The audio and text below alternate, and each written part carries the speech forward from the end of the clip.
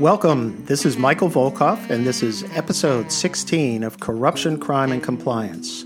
Our episode today is the first in a three-part series reviewing the ongoing Special Counsel's Russia investigation.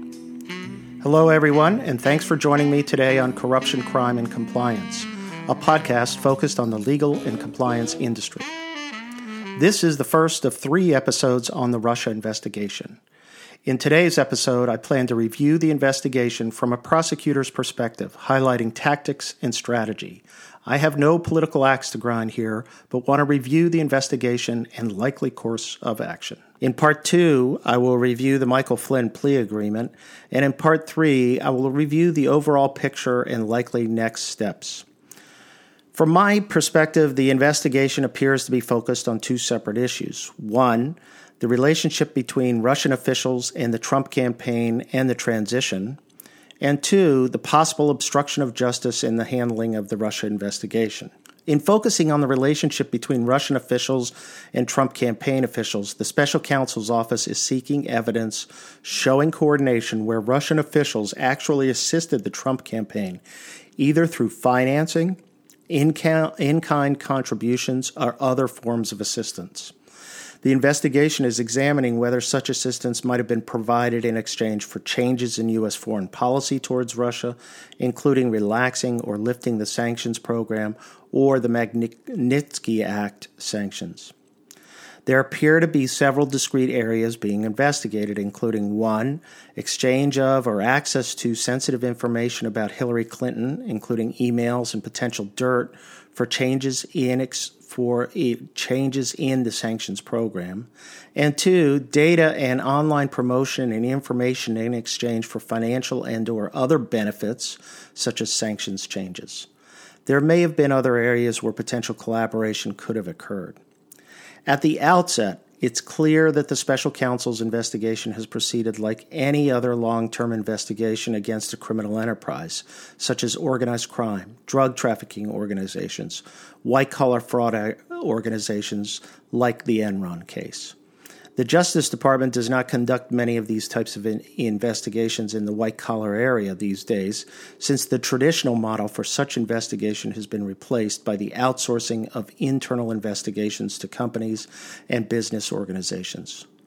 What we are seeing right now is the old style of criminal investigations, which I was trained on, to be candid, based on building a large criminal case by focusing on lower-level individuals, building criminal cases against each of them to gain leverage, and then hopefully flipping them to cooperate in a broader investigation. As one source close to the Trump administration told the Washington Post, Mueller's investigation is a classic Gambino-style roll-up. In taking this approach, prosecutors use proactive and historical evidence to target lower-level individuals, gain their cooperation testimony, and possible proactive assistance, and then target higher-level officials in order to gain their cooperation. So far, from what we can tell, the Special Counsel has been gathering evidence from a variety of sources, including 1, FISA wiretaps. Those are called Foreign Intelligence Surveillance Act wiretaps. We know that FISA warrants were obtained for surveillance on Paul Manafort in 2016, at some point after he left the Trump campaign. Additionally, a previous FISA warrant had been issued on Manafort in 2014, although that has lapsed or did lapse prior to his joining to the Trump campaign. FISA wiretap information can be used in criminal investigations. Years ago, the Patriot Act removed what was seen as artificial barriers between sharing of information between intelligence investigations and criminal investigations. A second source, consensual recordings of conversations between cooperating witnesses and subjects of the investigation. That may have occurred in particular with regard to the Papadopoulos plea and cooperation arrangement. 3, execution of search warrants for documents and other evidence of criminal activity, such as the 6 a.m. no-knock warrant on Manafort's residence that was conducted in July of 2016. 4, review of documents and emails generated by individuals involved in the campaign, the transition, and post-inauguration activities. 5, subpoenas for records from financial institutions, including foreign financial institutions such as Deutsche Bank and banks in Cyprus. 6, interviews of investigation subjects, which have currently been going on. And 7, cooperating witness interviews, which have clearly been going on. Let me take a moment to comment on one of the search warrants executed on Mr. Manafort's residence, which was a no-knock warrant executed at his residence at 6 a.m. There is nothing unusual about obtaining a search warrant and executing it at dawn around 6 a.m. Both the 6 a.m. execution and the no-knock authorization, however, had to be supported by information included in the affidavit in support of the application for a search warrant.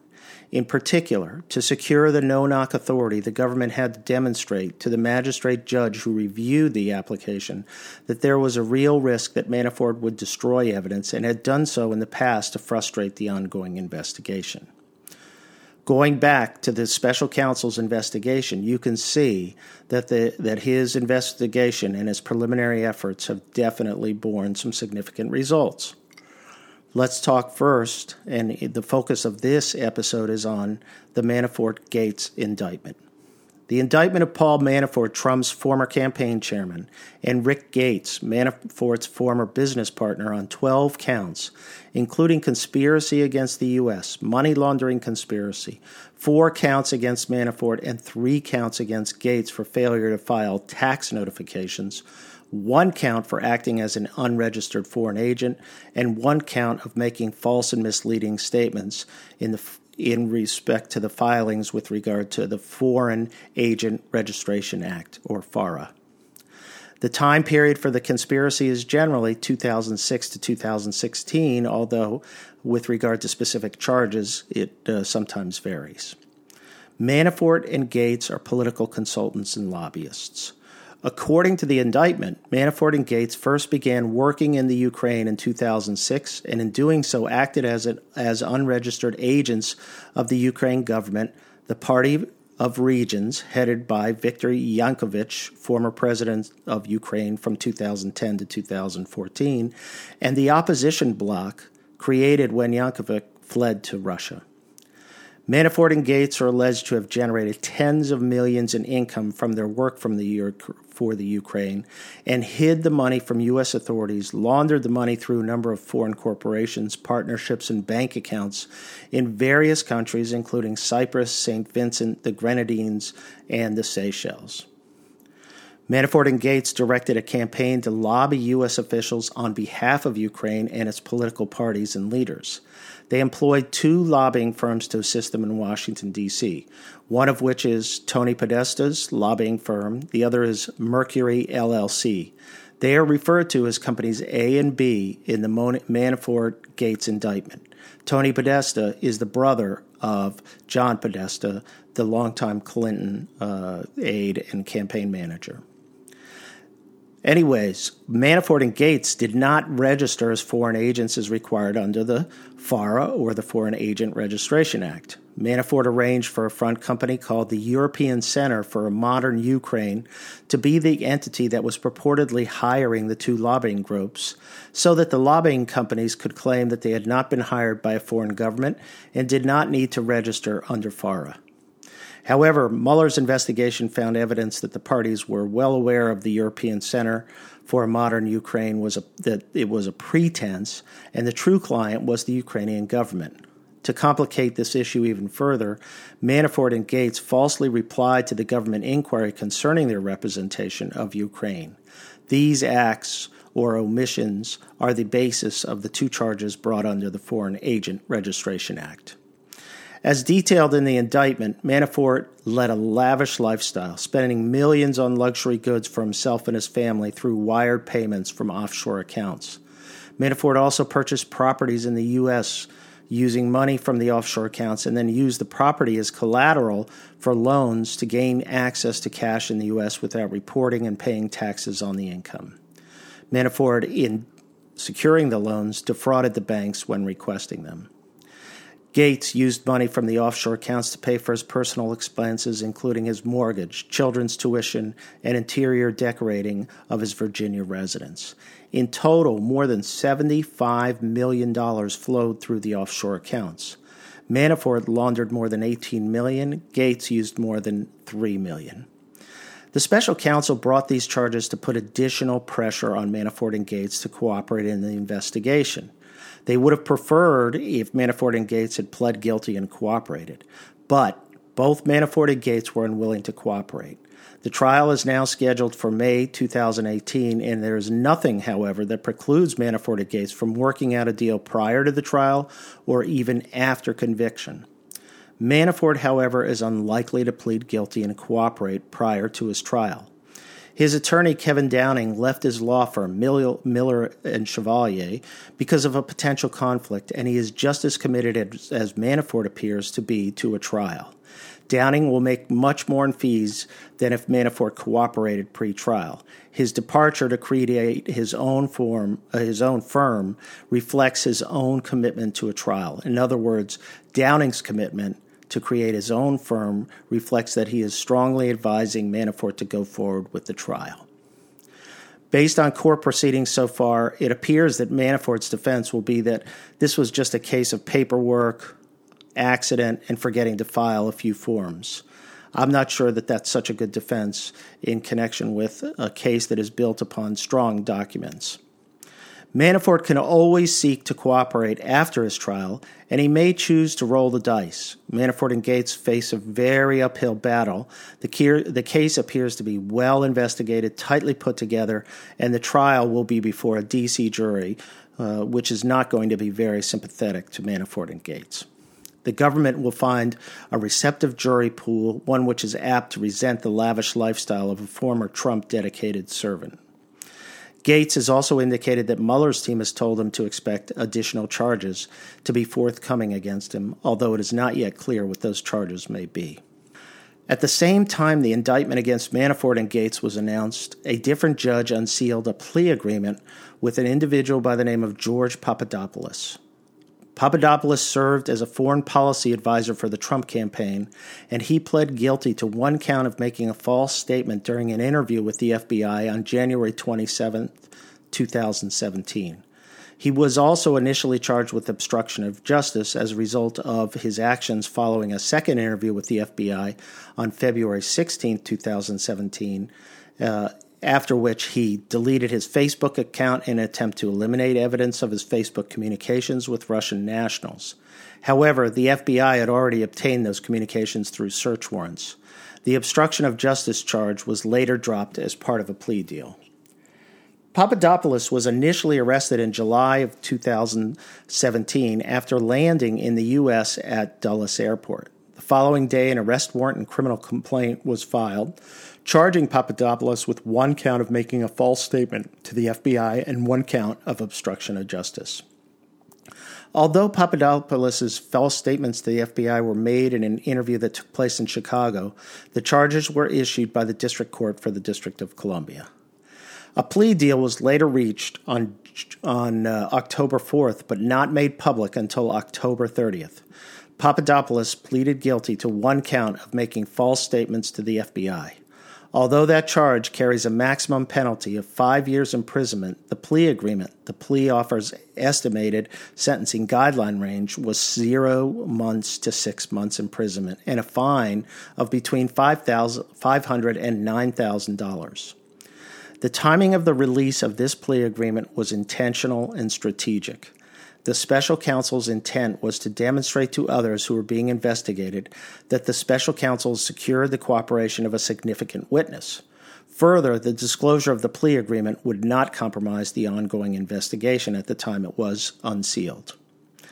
The plea agreement also suggests that Papadopoulos may have proactively cooperated in the investigation, meaning that he could have recorded meetings with other individuals or recorded telephone calls with other individuals. This could be a significant source of evidence for the government and is a common tactic used in these types of investigations. During the hearing on Papadopoulos' arraignment or plea agreements, The government asked the court for the filings to be kept under seal, stating that the criminal justice interest being vindicated here is there's a large-scale ongoing investigation of which this case is a small part. Papadopoulos made 3 significant false statements to the FBI that were the basis of his plea to one count of making false statements to the FBI. First, he described a relationship he had with an overseas professor who had ties to the Russian government officials, which occurred before he joined the Trump campaign, when in fact the contacts with the overseas professor occurred after he joined the Trump campaign. Papadopoulos stated that the professor told him that Russia had dirt on Hillary Clinton in the form of thousands of emails. In fact, this confirmation with the professor occurred in late April of 2017, nearly 2 months after Papadopoulos learned he had been an advisor for the Trump campaign. That occurred in late April of 2016. Not 2017, nearly 2 months after Papadopoulos learned that he had been an advisor for the Trump campaign. Second, Papadopoulos also falsely told the FBI that the overseas professor was just a guy talking up information. He later conceded that the professor had substantial connections to Russian officials and had met with Russian officials before speaking to Papadopoulos. Papadopoulos repeatedly sought to use the professor's connections to arrange a meeting between campaign and Russian government officials, and he communicated with senior Trump campaign officials about the potential for a meeting between Trump and Putin, or between other Trump campaign officials and members of the Russian government. Third, Papadopoulos also falsely told the FBI that he had minor communications with a female Russian national before he joined the campaign, when in fact he met her after joining the campaign, and he believed she had significant connections to Russian nationals, and he sought to use her connections to arrange a meeting between campaign and Russian officials. Papadopoulos had been told and believed that the female Russian national was Putin's niece, but this was not true.